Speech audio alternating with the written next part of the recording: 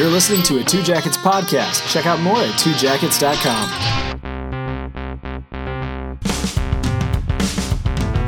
Welcome to Sham Fiction, the podcast where we break the first rule of fan fiction, that you have to be a fan to write it. We're Two Jackets Productions. I'm Andrew. I'm Eric. And I'm Marcus. Here's the format. Each installment, Andrew, Eric, or Marcus will be presented with a media franchise that they are unfamiliar with and challenged to write fan fiction about it. We'll start by giving the author some basics, like characters, overarching plots, and those special elements that make each franchise great. The author will then take this info, throw out what they don't like, add a generous helping of creative license, and come back ready to read their masterpiece for all of us to enjoy. It's fan fiction written by non-fans. It's Sham Fiction. This week's author is Marcus. Hey guys, Marcus here. Hey, what do you got for me today? Because I want to do some sham writing. Well, I'm glad you do, Marcus, because today we're going to do something really fun. Because we're doing a Wes Anderson film for you. Wes Anderson Spider-Man? Because I saw that trailer, and it looked pretty Wes Anderson. That wasn't really, I hate to break it to you, but that was fake. Oh, darn. So, no. This is going to be one of my favorites of his, actually, which is a probably controversial thing to say. The Darjeeling Limited. Ooh. Which is that the one with the train? That is the one with the train. I saw the commercial for that one back in... What year did I see that commercial in? Probably 2007. 2007. Yep. Good guess. Top of mind. Yeah, good guess. Okay. Because you've seen Wes Anderson movies, right? I've seen... I think that's the only one I haven't seen. Oh, that's perfect then. So you know kind of the style, you know the filmmaker and the writer. You just don't know this particular story. And this is fun just because we love it. But I'll give you just some basics about it. So Wes Anderson did direct it and he wrote it. And it was co-written by Roman Coppola and Jason Schwartzman. Which is fun, and it stars Owen Wilson. Aren't they all Coppolas? They are, actually. Jason Schwartzman, yeah, he's a cousin. And is it Wes Anderson and Coppola? I don't think he is. No relation. No, they're just friends, I guess. Gotcha. Just best buds. The movie stars Owen Wilson, Adrian Brody, and exactly. Wow. Oh wow. Adrian Brody, and also Jason Schwartzman. So there's your main three. And then we have short appearances and cameos by the likes of Angelica Houston, Amara Karan, Wallace Wolodarski, what is his name? Waris Ahluwalia. You got it. And Natalia. Natalie Portman makes a brief appearance. Very brief. And Bill Murray makes a brief appearance. I was hoping. Yep, no, he's got to be in there. But he doesn't, I think he says one line in the thing. I think he says, "That's my train." Yeah, and that's the his only line. Nice. From Bill Murray. As we said, it was released in 2007. And you can get it on all rental streaming services. So your Amazon Video, Google Play, YouTube, iTunes, all that. Or you can buy it on DVD and Blu-ray. And it's available from The Criterion Collection. Does that mean it's on Hulu? It is not on Hulu. No, I don't think many of the Wes Anderson ones are there, unfortunately. I didn't even know this was a thing. They have Criterion on Hulu? Yeah, they do. It's an awesome resource. Really cool. But yeah, check out the Criterion edition. It is beautiful. Of course it it has is. plenty of lovely supplements. Oh my, oh my. So the genre, I would say, is Wes Anderson. Okay. So everyone should talk at one level and at one pace for the entire film. That would be appropriate. It would work. So it's got a lot of drama in it, but a lot of it is played for laughs, so it is comedic. And this one is an adventure because of the setup that we'll get to in a minute. And why do we love it? Man, Eric, this one kind of has a special place in your and my heart. Our collective heart. Shared heart. Our shared heart. Heart of hearts. Because we went to go see this together in the early college days with the old MSUM Cinethusiasts group. Right. That's weird. I remember I was in college at the time. Why was I not invited? You know? I don't know. You were a punk freshman kid, and we were a couple of cool dude sophomores at the time. Yeah. I mean, sure, it was 9 years ago, but I'm really hurt. Good. Yeah, so we saw this together with this group of film students, and it was the first Wes Anderson movie I saw in the theater. I think maybe we both. Really? Time. No. My first one I saw was Life Aquatic. Oh, you did. This was that. probably the second one I had seen in theaters that I was around when it was actually released. But this was the one that came out when I was in college. So Yeah. So this one kind of gets dropped near the bottom of the list with most Wes Anderson fans in terms of their favorites. But man, do Eric and I disagree with that. Oh my, yes. This is one of my personal favorites, and Eric can speak a little bit more to his taste, but man, I love this. I think his choice to set it in India just completely works with the Wes Anderson aesthetic. So richly, like it intertwines. It feels like this guy has been making movies in India since the beginning. It was so beautiful. It's a nice fit. Yeah, and I mean, this was the one. It was a huge influence for me because, like I said, this came out when we were in college, when we were in film school. I did I did a project on it in a writing class in college. This was kind of the first Wes Anderson film that I saw that I could point to it as like, oh, this is the work of an auteur. Wes Anderson, I know it's a good word. Marcus is shaking his head. He hates that word, I guess. I know it's a pretentious thing to say, but it is so true. And so this is the first chance I got to really be able to study this guy and study his craft and study his storytelling. And so it has I have a soft spot for it. But it's Wes Anderson. What's not to love? I don't know. If I was a fan of Dutch angles or shots made at a 45-degree angle, then I wouldn't love it. Exactly. No, you sure wouldn't. Nope. None of that at all. Which, for you non-film aficionados at home, Wes Anderson is known for having shots that are framed either straight on, people looking straight in the direction of the camera, or at a 90-degree angle and profile. Yeah, lots of really good camera moves. So I'm going to write some good camera moves. Yeah, you better. Into my prose script. I would say this is prose, remember? Yeah, so Andrew, Wes Anderson, what makes a Wes Anderson? I know Marcus has seen a ton of them, so he probably has the vocabulary in his head. Mm-hmm. But was there any like basics that you could point at for what makes a good Wes Anderson movie? A lot of it, and this, again, I want to keep this within the realm of prose, what you can pull off in the prose, because a lot of what you said, Wes Anderson's, authorial mark is visual style. Yeah. So you don't have any of that, okay? Right. But what you can pick up is in I think we're going to get into it. The characters in this film are Wes Anderson characters. They are even kind of like archetypal Wes Anderson characters. So we'll get to those in a minute. But also details, setting. I think you should be very scrupulous in your detail of wherever you are. Make it colorful, make it whimsical, and just kind of hit these things. Like the environment is a big part of the Wes Anderson aesthetic. And one thing, and we maybe get to this a little bit later with kind of the challenge for this specific piece, I personally think you should write this objectively.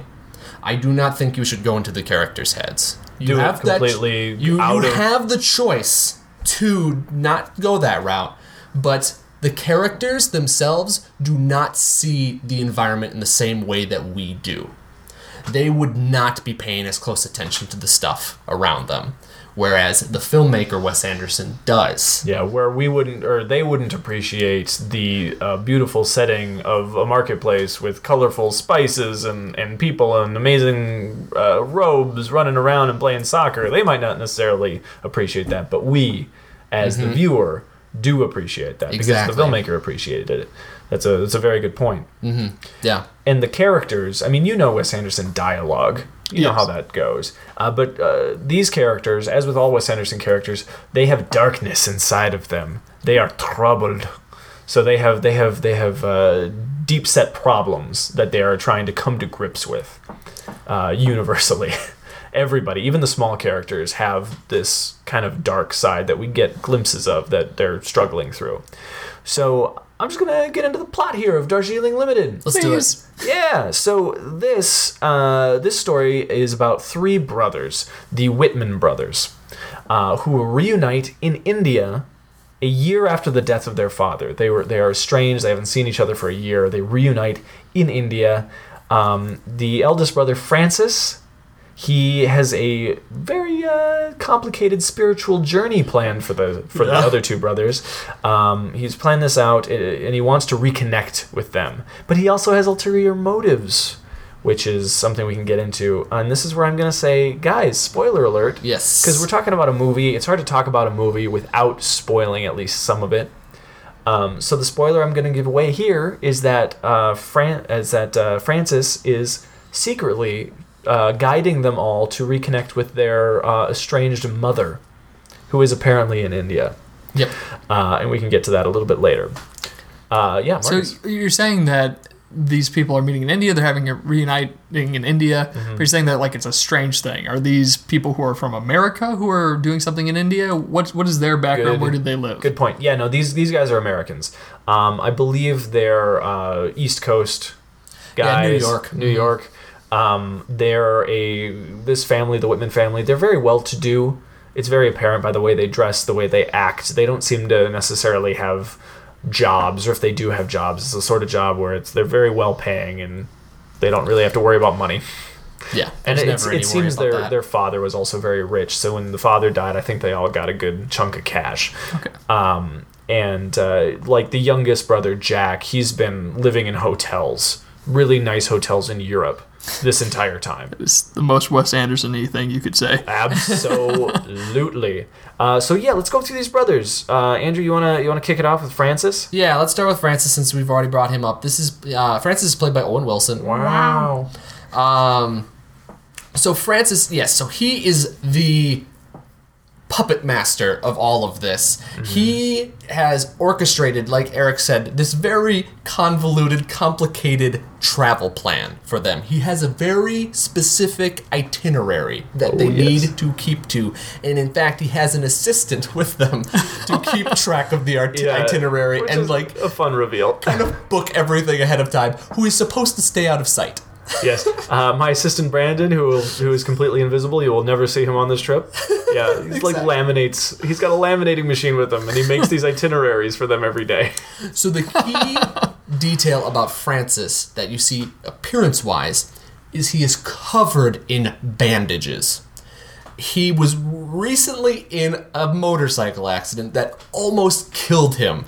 And so he has just these like wraparound bandages on his head, on his nose, he just looks like crap.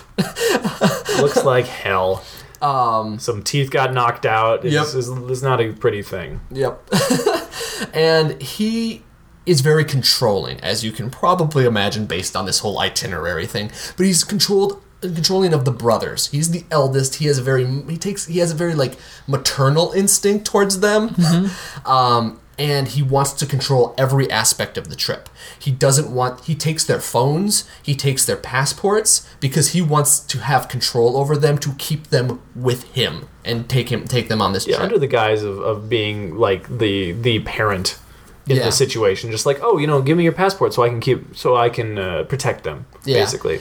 But it extends to the fact that like he answers for them when things are asked of the group. He doesn't consult them at all. He will answer.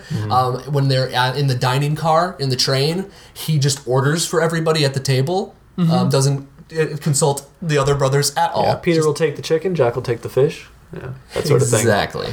That sort of thing. So he's the eldest. Let's go on to the middle child, Eric. Yeah, so this is Peter. Peter's the middle child. He is played by Adrian Brody. He is, just like the other brother, Jack, who we'll talk about, is resentful of Francis. They joined him out in India for this trip, but he doesn't necessarily want to be there.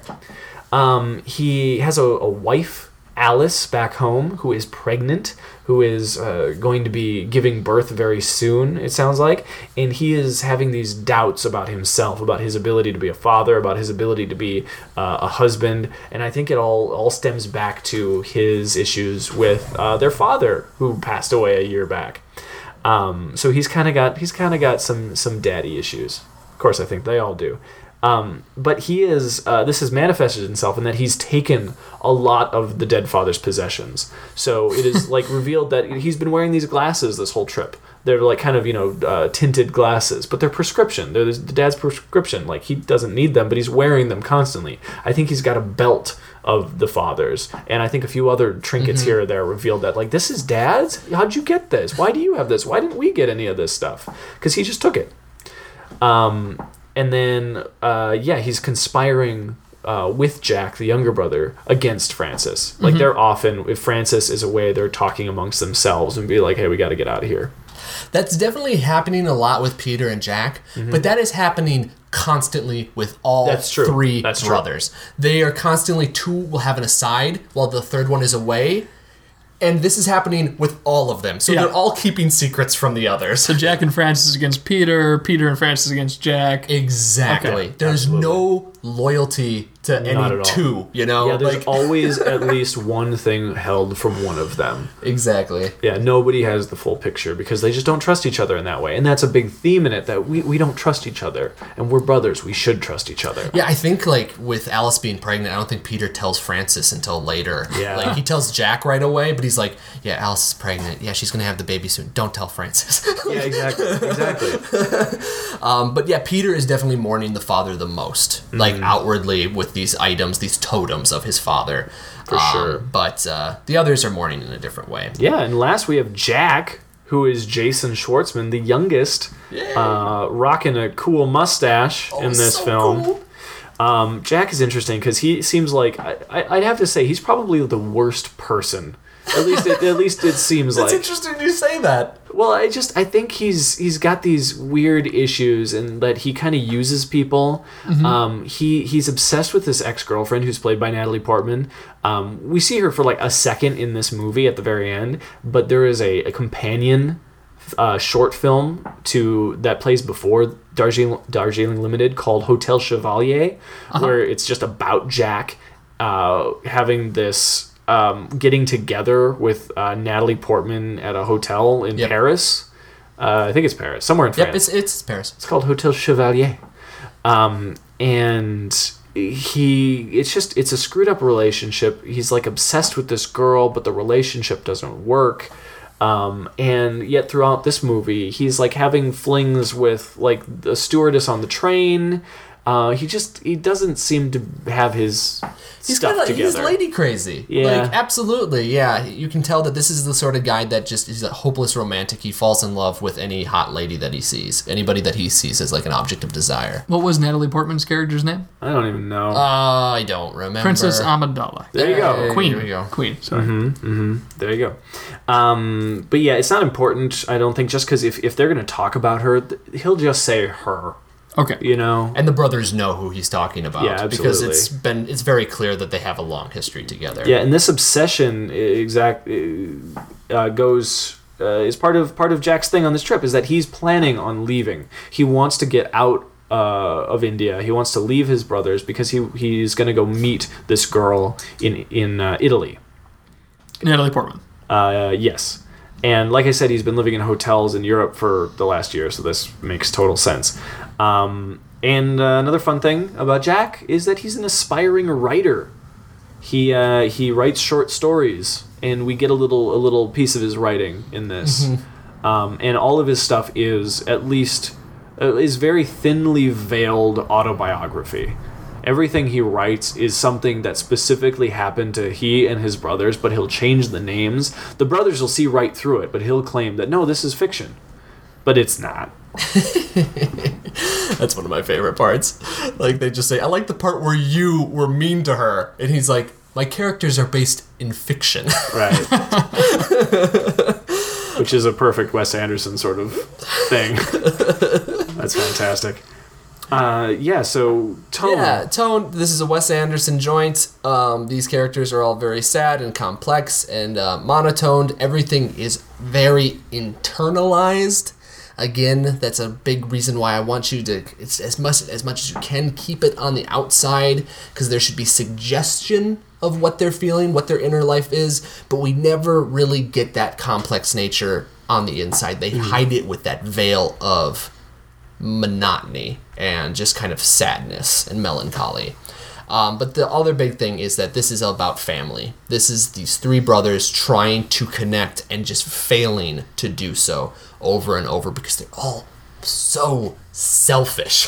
Oh my, yes. And you know, Francis is controlling, and Jack just kind of like lives like a writer. He's very outside of things, looking in, and constantly kind of lives his life kind of like a playboy. You know, feels that he doesn't have much responsibility. Peter is the same way, you know, but he has a wife, he has commitments that he's made, and he's failing them.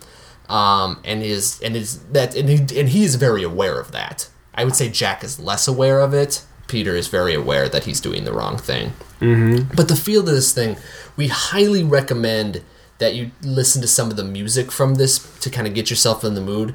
There are bits of score.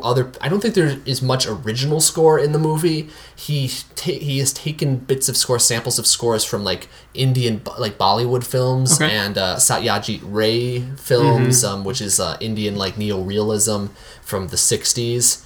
And Wes Anderson has said that the work of Satyajit Ray was very influential when writing this, that he had seen like documentaries about India and seen a lot of these films by Ray, and that really plays into the script. So listening to those scores is great. There's stuff from the Kinks, there's stuff from Rolling Stones, like you'd expect from a Wes Anderson film. So while you're writing, there are playlists online, Darjeeling Limited, like on YouTube even. Just like look up a playlist and there'll be the score there, and you'll kind of get this vibe, which is very, very cool. Speaks to the location, especially of India. So this piece, more than any, is a fish out of water piece. So you have these three brothers that the only reason they are in India, that India is the place that Francis chose, is because, again, unbeknownst to the other two brothers, they're looking for Mom. Francis is leading them to their mother. That's the only reason they're in India. They do not care about India. So there's all, like, India, you know, it's such a rich country and it's so populated. These rich three, in color and detail, not necessarily rich in money. Yeah, no, like these three rich. That's a good thing that you said that. These three white guys are walking around in India, going on this spiritual quest that none of them care about. They're visiting temples along the way, you know, praying. Yeah, they're getting off the train here and there, visiting towns, spending a lot of money in their markets buying shoes and belts and whatever else rich people buy. But they're also really caring about like their technology. Like they like are looking for batteries and power adapters. Yeah. So, like, they spend a lot of time worried about their own concerns, even though they're in these beautiful temples. Yeah, you know, and yeah, that's the thing. It is a spiritual journey. So they're going through and like tourists doing the spiritual things that you do. So there are all these, you know, Hindu temples that they're going to, and they're praying, and they're ringing the bells, and they're getting the dot on their forehead, and they're doing all these like India guidebook sort of spiritual adventures that you're supposed to do, and yet none of them really care about that stuff. You know, they're going through the motions and doing the thing because they feel like, well, that's what we're here for, I guess. Right. But they're too shallow to really be able to appreciate what those things actually mean. And they think those things are going to do all the work for them. You know, they're trying to reconnect, but they themselves aren't putting anything out. They're expecting to go to these temples and everything to be magically solved. Yeah, they're going to find enlightenment because they went on this thing.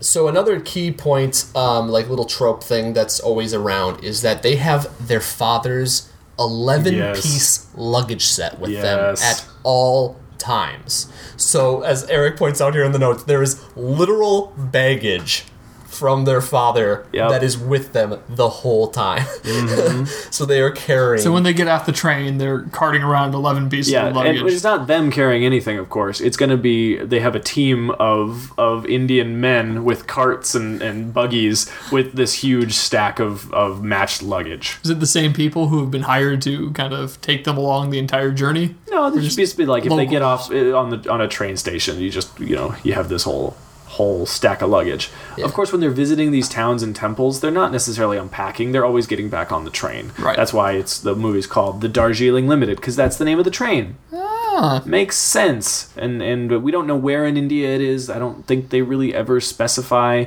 but this part of India is kind of arid and desert-like. So it's very hot. The color palette of the movie is very yellow, very warm, and so you can feel that heat for sure. And yeah, it's India. Nobody speaks their language, and they're not like we were said. They're not putting forth any effort to really learn or to be part of the culture that is there. Right. But that's kind of where the comedy comes in, because although this is all very dramatic, what's happening to these brothers, everything plays for comedy because they do stick out like a sore thumb in this place. They do not belong there, which is fantastic. So I think that's really the basics. If you need to know any more details about the mother that they're looking for, she is apparently living in a convent. Okay. So there's like I don't know, it's just a Christian, it's like with other nuns, and they're teaching kids, and it's that sort of setting, somewhere in the mountains. Yeah, it's a convent or some sort of mission, but it is Christian. Yeah. It's a Christian place. Yeah. So I see you have a lot of notes on that page. Do you want to kind of tell us what you heard? Yeah, absolutely. Happy to recap here. Yeah. So, first off, I have the Darjeeling Limited, which is named after the train in the film. Just a coincidence that it's the same name for the film and the train. Yeah, well, how about that? Worked out. It's a Wes Anderson movie, which I've highlighted about 6 or 7 times because that's the number one thing that I took away from this, that this is a Wes Anderson film.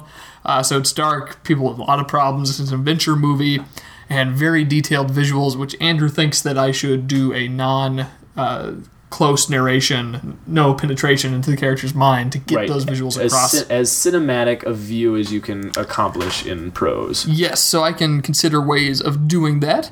But mostly this is about the 3 brothers, the Whitman brothers, who are reuniting a year after their father's death in India. You have Francis, who's Owen Wilson, who I'm going to work on my Owen Wilson impression for, because that's very important. And he's secretly trying to get them to see their mother, and that's the purpose of this journey, although ostensibly the journey is to reconnect with their spirituality in India, even though these are a bunch of rich jerks who all hate each other and don't actually want to reconnect. Yep. So there's Peter, who's the middle child. He's Adrian Brody. He's resentful of Francis, and he is going to be a father. His wife is pregnant back in New York, and he doesn't know what to think about that because he has dad issues because the dead dad wasn't a great dad and they didn't get along well. And he's also stolen all of the dad's old things and is wearing them in a kind of creepy way. Jack, who is the youngest, is a playboy. He's been with Natalie Portman on and off and is trying to meet up with her again after this trip, but he's trying to date everyone along, and Eric thinks he is the worst person.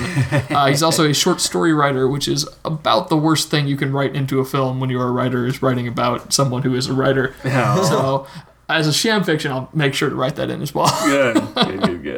And yeah, it's just about this family who's abusing the culture and not really taking part in it. They're fish out of water, and they expect things to be done for them, probably because they're rich and awful. And that's about what I got here. Got a few other notes, but I think that'll cover it. I can get started with that. Yeah, for sure. Lots of scheming. Yeah, and I'm very excited to see you write this because I feel like you do a good job at writing this kind of simmering under the surface darkness, these problems that these people have. So I'm so excited to see your take on this sort of story. Would you like to hear some bonus points from us? I would love some bonus points. All right. So mine is going to just be about that texture and that setting. I want you to make me feel India. India is such an important backdrop for this film. The vibrancy and the color of this place is and the life of this place that is such a juxtaposition to the brothers and how they live and how they operate. So just really get into that detail. I wanna feel the place. Yeah. And you'll get the points from me.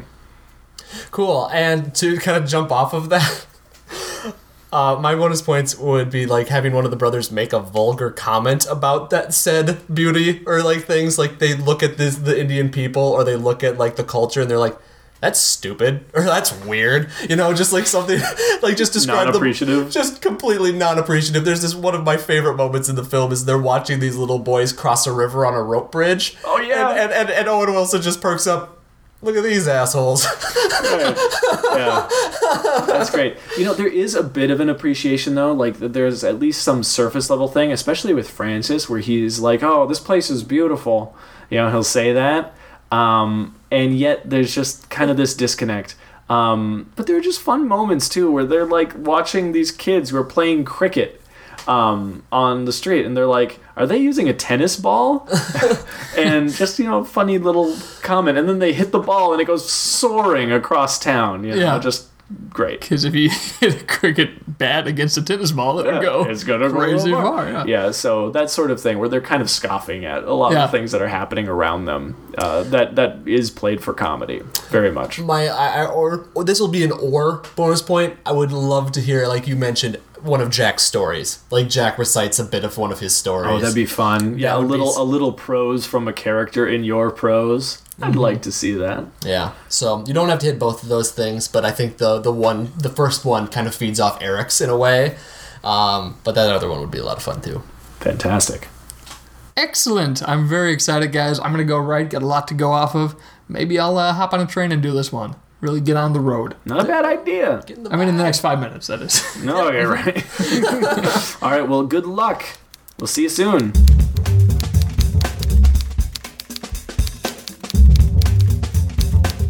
Hey, podcast people. If you like subscribing to things, I highly suggest you subscribe to Shamfiction. Even if you don't like subscribing, it's a good habit to get into. Why?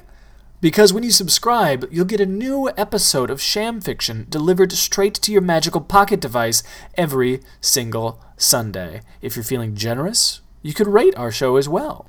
Either way, subscribing on iTunes is the best way to tell us that you're listening to Shamfiction, and that helps us out greatly. So thanks for listening to the show. I hope you're enjoying it.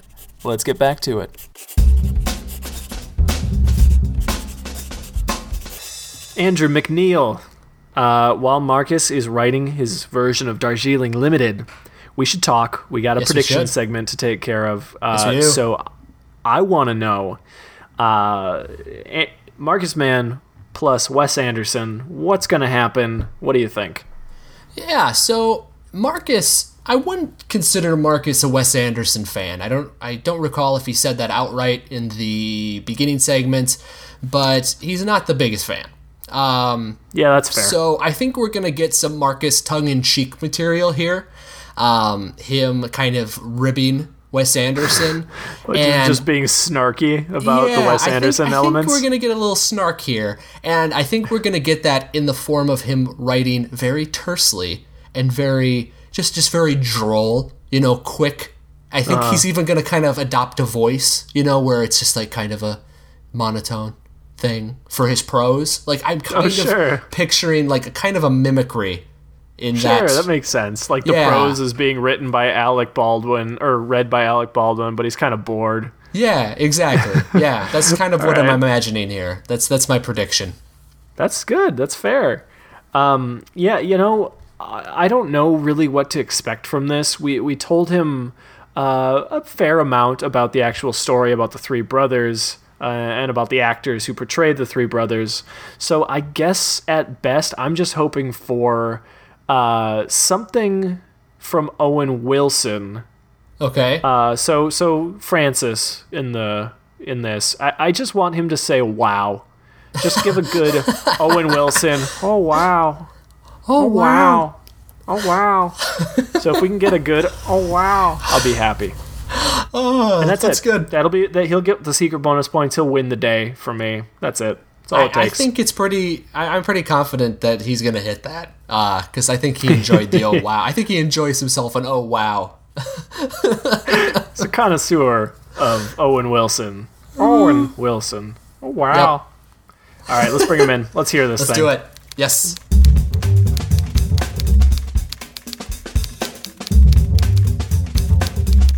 Hey guys, I am back. I have been writing with Jack Whitman, and we came up with a story for y'all that is not at all based on his life, and I'm excited to share it with you. Oh, that's fantastic. Yeah. And I realize that promo kind of makes it sound like this is just going to be Jack fiction, which it's not. I did consider doing that, but this is actually going to be Darjeeling prose. Oh, that's good. One day we have to do the prose written by character in the thing we're shamming. It'll happen. We've had opportunities. We didn't do it. Yeah. We didn't do it Bob's Burgers last week. We didn't do Darjeeling. We got a taste last week. That was good. Yeah, we got a little bit of it. We got a little fiction. So if we can get, I won't even ask any more questions. I'm holding out hope we might hear a little something. But don't tell me. Don't tell me. Don't tell me. I'm just going to read the thing. And you'll have heard the thing, and then we can talk about the thing that I read. That sounds like how this game is played. Yeah. I just want to make sure everyone is comfortable with the format after 20-some episodes. All right, take it away. The Darjeeling Limited, written by Marcus Mann, having not seen the Darjeeling Limited. Spending a week in the presidential suite of the Darjeeling Limited cost more than 6 times the average yearly income of a worker in India. The suite was designed to make the passengers feel like princes, with lavish furniture embroidered in gold. Some of the works of art that hung on the walls also cost more than the average yearly income of a worker in India.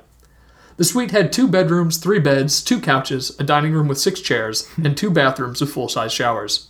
It was extravagant beyond the means of most of the billion people native to the land the train barreled through, as it took tourists to monuments of historical and religious importance that had stood for hundreds of years.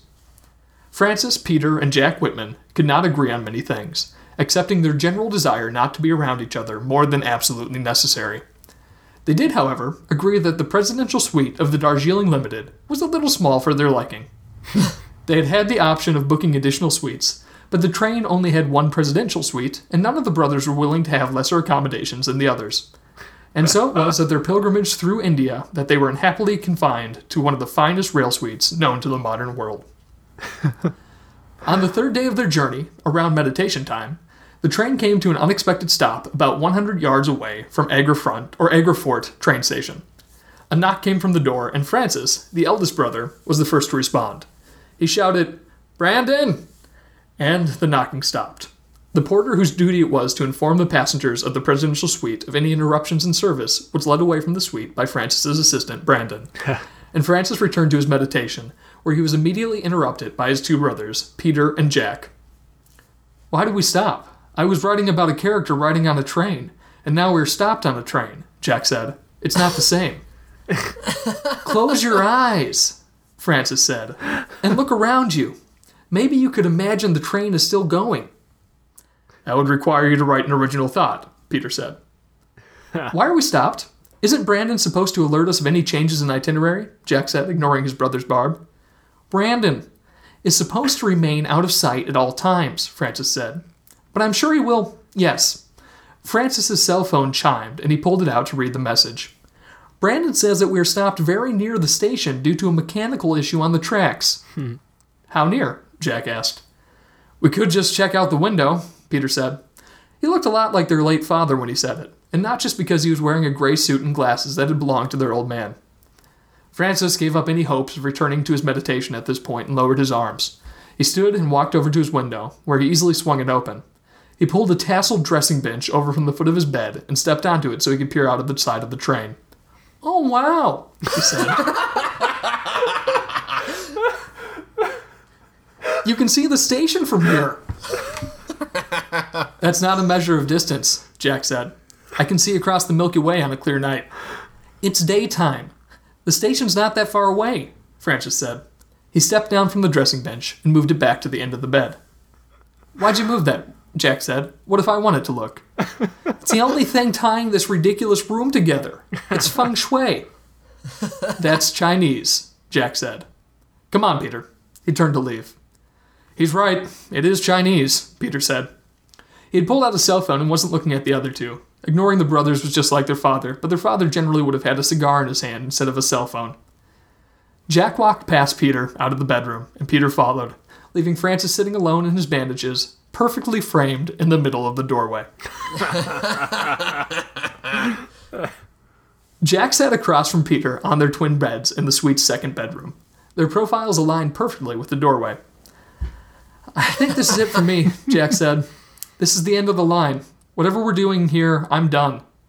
"I'm sure they'll fix the problem soon," Peter said. "She's going to be in Italy soon." "What about Dad?" Peter said, taking off their father's glasses. "Sure, Francis is Francis, but we're here for Dad, aren't we?" "I came here for Dad," Jack said, "but it's time I leave. For her." The 2 brothers sat in silence that echoed the entirety of their year's communication since the funeral. At last Peter spoke. "Alice is pregnant." "You already told me," Jack said. "Oh," Peter said. "Right." They returned to their silence. A shout from Francis pulled them out a few minutes later. A few minutes after that, they went to his room. When Peter and Jack made their way into their brother's room, they were greeted by the sight of a young Indian boy who had climbed up the side of the train and popped his head through the window. "Hello, friends of the scary-faced man," the boy said.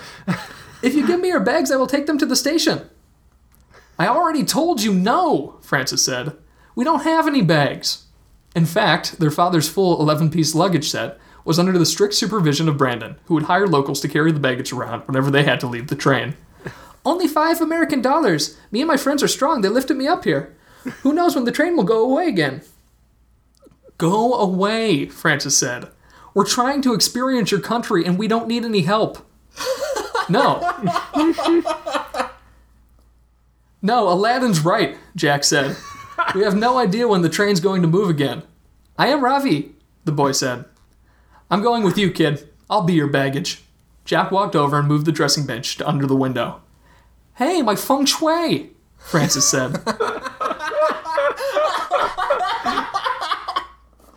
That is Chinese, said the boy.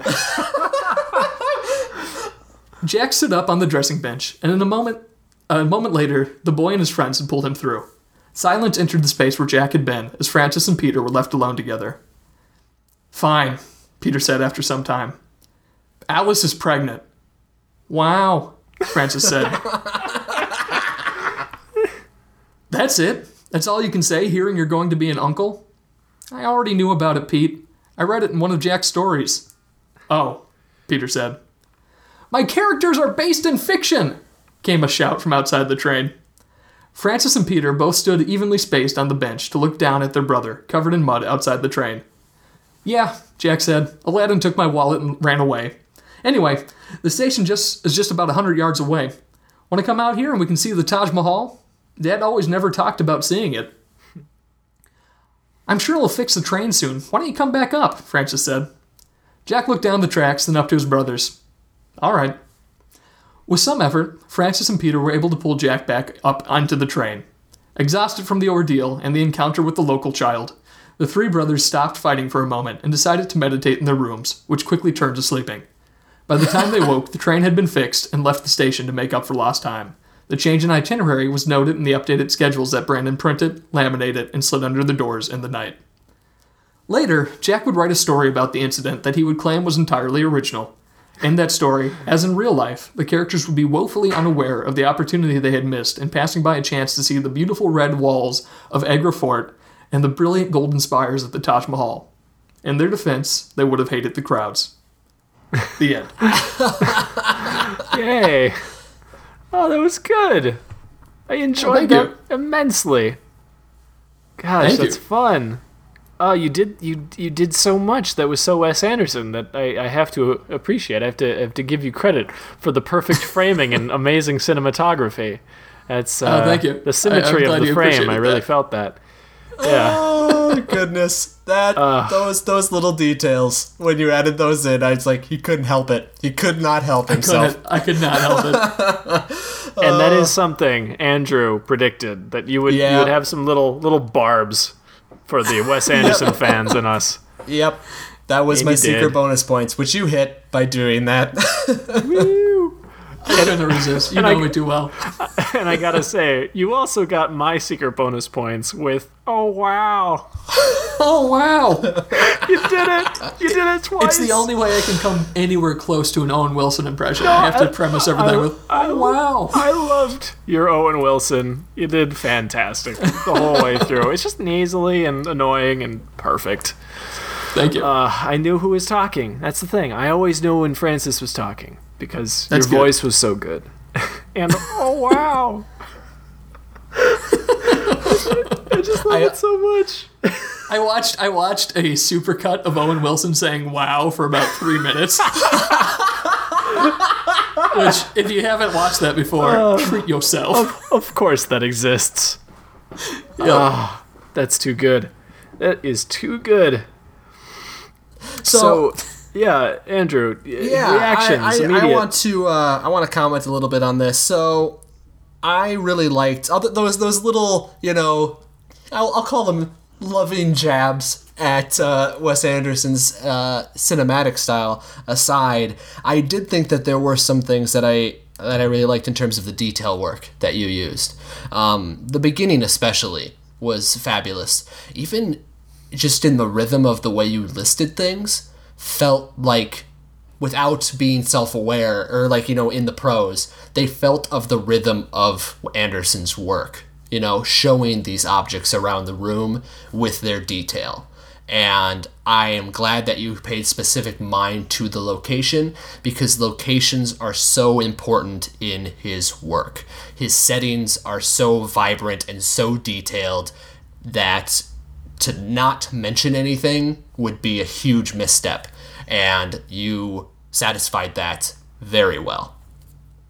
I made a comment beforehand in the prediction segment where I was like, because Andrew had predicted that the prose was going to be like this, or he was hoping that it was going to be like this. And I had mentioned that, well, just imagine Alec Baldwin reading this in kind of a bored voice. And when the prose actually started, you started describing the train car and the details of the furniture and all that stuff. I immediately fell into Alec Baldwin reading this, and he's kind of bored. And it was perfect. It just dropped me right into Wes Anderson. Very well done. Thank you. I wish Alec Baldwin was reading this. Oh, we don't need him. You done great. We always need Alec Baldwin. I'll also briefly comment on that my favorite exchange in the piece that felt most like something that Anderson and his co-writers would do was the alone time between Jack and Peter. Again, the terseness of that conversation, the use of just silence and just kind of droll, just somebody just all of a sudden says something kind of important, just immediately with when Out Peter of the said, blue. Yeah, just out of the blue, something very important, and then a character reacting, just kind of like nonplussed, was just dead on. Like the timing of that was perfect. The timing of that, and when I almost said Owen Wilson, but when Francis says, "Hey, my feng shui," like that was like the exact type of Anderson joke. Like just like the comment like that, just a call out like that was really on the nose. Yeah, it's such a hard thing to do, too. So I'm very impressed that you managed to hit that, Marcus, because there is a rhythm to Wes Anderson's dialogue that I think you did manage to get very well. It's full of non sequiturs. It's full of, like Andrew said, like nonplussed reactions.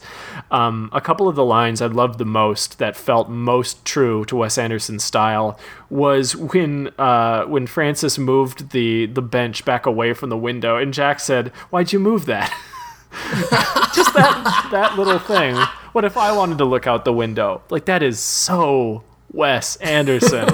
It's like, it means nothing to the scene. It means nothing to the world. It's just this reaction from a character that it's great. Loved it. My other favorite line, again from Jack, I think Jack was the most spot on here, was, "I came here for Dad, but now I'm leaving for her."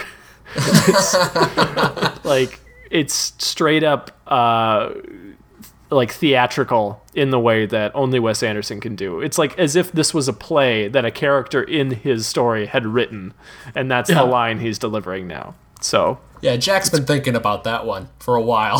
Oh yeah, yes he has. Yeah. So let's hear about your process, Marcus. What do you? Happy to talk about it. Just going off that thought immediately, when I was writing these lines for Jack, I just had the impression that he was going to write them down. Like, he's like, "Oh, that would be good for a story," or "That should be the title of my next story." Sure, that's perfect. I thought about trying to include some of that in the prose, but it didn't make its way in. But I'm glad that you saw that, as these were the overly dramatic lines. Yep.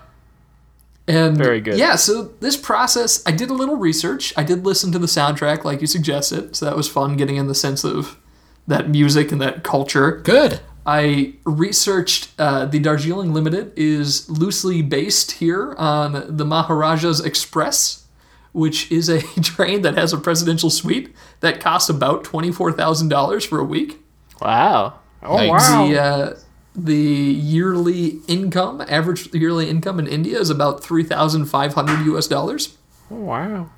Holy cats. So I just, I didn't like any of these characters. When you described them, they seemed like they're just these selfish, spoiled people that can really weigh down Wes Anderson movies for me. So the ones like the Royal Tenenbaums that are about those types of people, I don't like as much as things like Mr. Fox or Life Aquatic, or his last couple were a bit more fun too. I think the Moonrise Kingdom and Grand Budapest. But so I was just like, let's give these guys the best that India has to offer and make them miserable about it. And that was where I wanted to start with this. Then I also figured out the location. I had a lot more research on Agra Fort and the Taj Mahal that I didn't actually get to include. But early on, I came up with the idea that Jack was going to go out the window, and that this whole thing is like they're literally 100 yards away from the train station. Which, why would you not just get out? If you had the ability to. So it was fun. I think that I in the opening really did try to get that dry setting of Wes Anderson, describing some details in a very kind of detached way. I think there is a sort of storytelling narrative nature to a lot of his pieces where you get the pop-up titles and stuff, and I thought about doing something with that.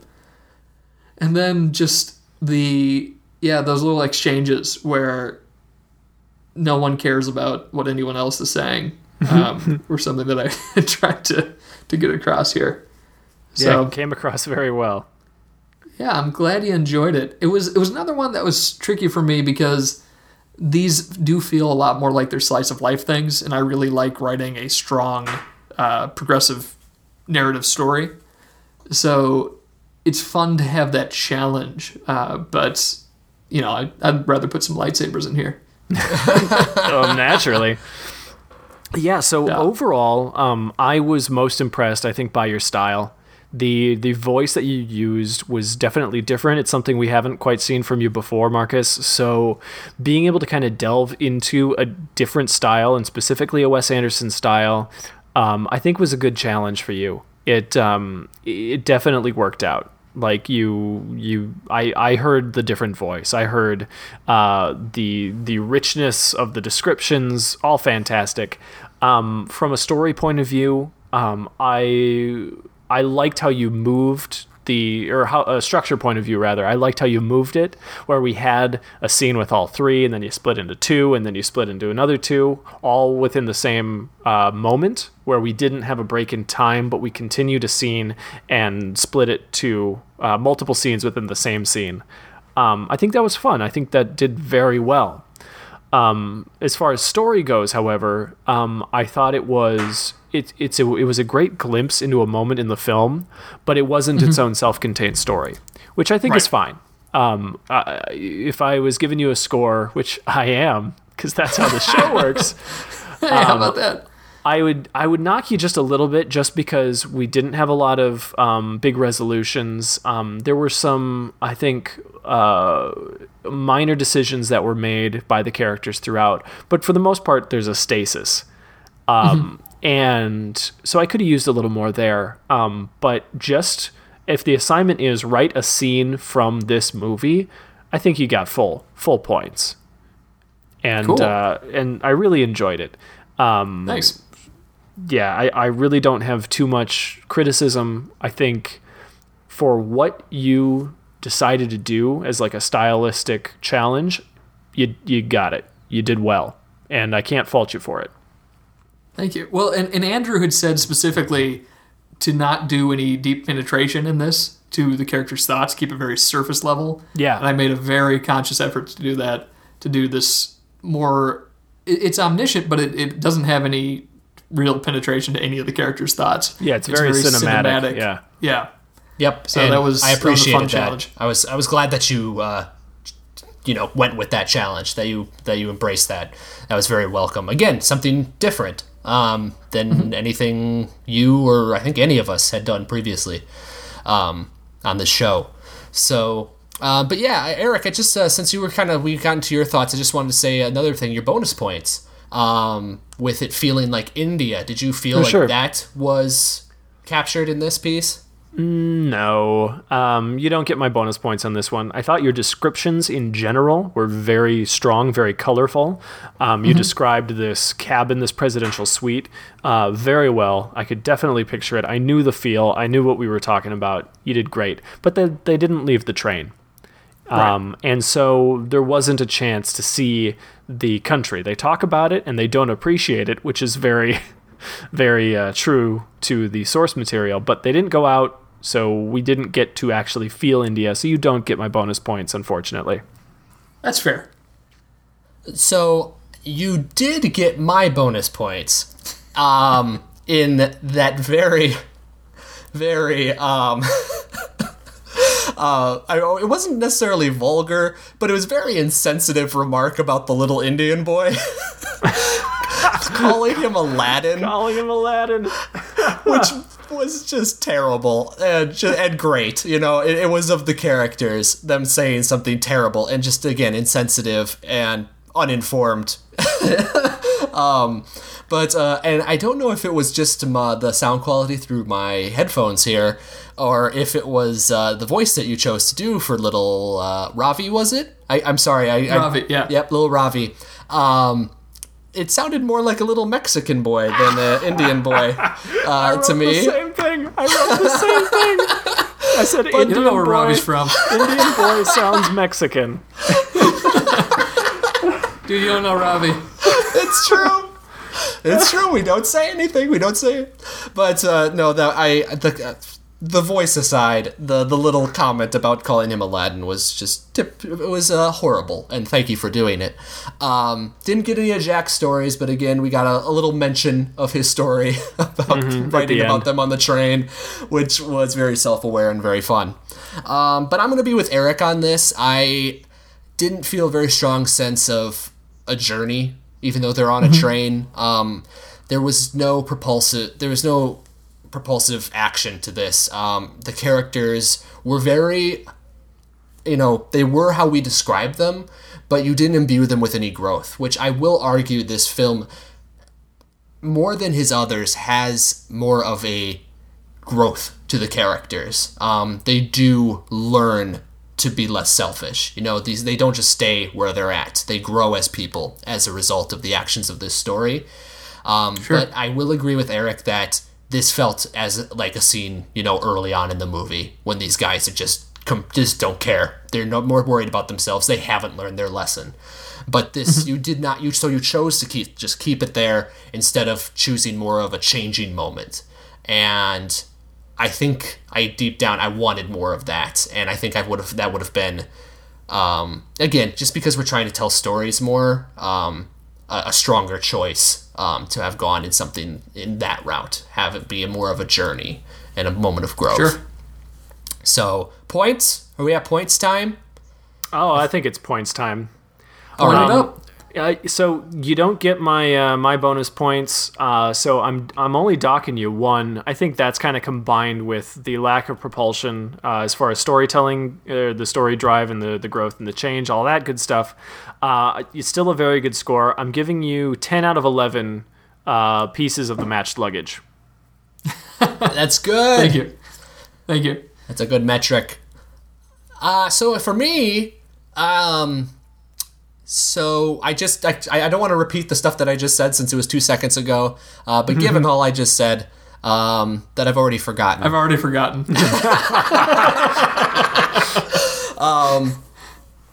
I am going to give you 16 out of 20 cars on the Darjeeling Limited. Ooh. Nice, very nice. So Thank you. you did very well. This one was a lot of fun. What was their... Sorry, I just had to ask a couple questions. What was their accommodations like in the actual film? And did they visit the Taj Mahal?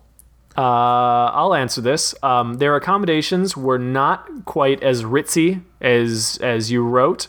They definitely have a suite. And most people on the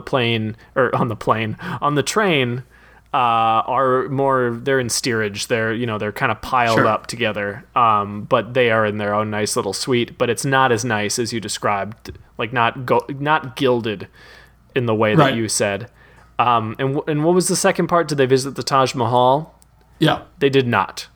Different part of India. They didn't see any touristy destinations. It was more real India sort of thing. Cool. Yep. But yeah. Okay. So if you want to watch this movie, and Eric and I would highly recommend it. Oh, yes. The Darjeeling Limited is available for rent on all the major streaming services: Amazon Video, Google Play, YouTube, iTunes. And you can also check it out on Blu-ray and DVD. The Criterion Collection released it recently, and it is a stunning transfer and has a lot of really great supplements, as the Criterion Collection delivers all the time. So if you love it, or if you watch it and you love it, pick that up. It is well worth it. Yeah. All right, everybody. That's it. Thanks a lot for the story, Marcus. It was fun. Happened to. I enjoyed Let's take a train ride sometime, guys. Let's do Sham Fiction on the rails. Sham Fiction on a train special.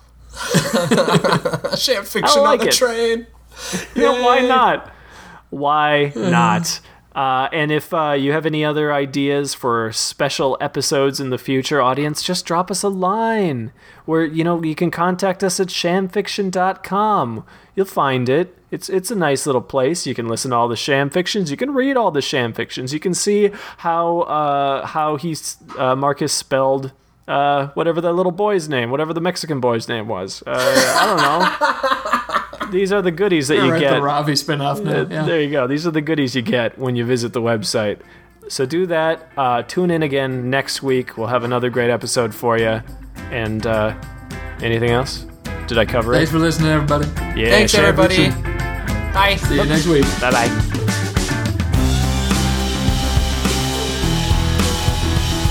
Sham Fiction is produced by Two Jackets Productions, which is Eric Carlson, Marcus Mann, and Andrew Neal. Special thanks to Reed Reimer for providing the music. For a full list of episodes and to read this week's fiction, visit shamfiction.com. Follow us on Twitter at shamfiction, and please don't forget to subscribe and rate the show. Sham Fiction. Write what you don't know.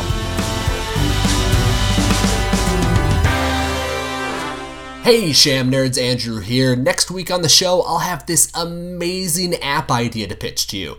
All the big companies, Google, Apple, Facebook, Uber, are totally going to be freaking out about it. It's going to have VCs all over town calling me 24 hours a day begging to invest. It's going to be impossible to live without. It's going to revolutionize how we use technology in our lives. But above all, it's going to make the world a better place.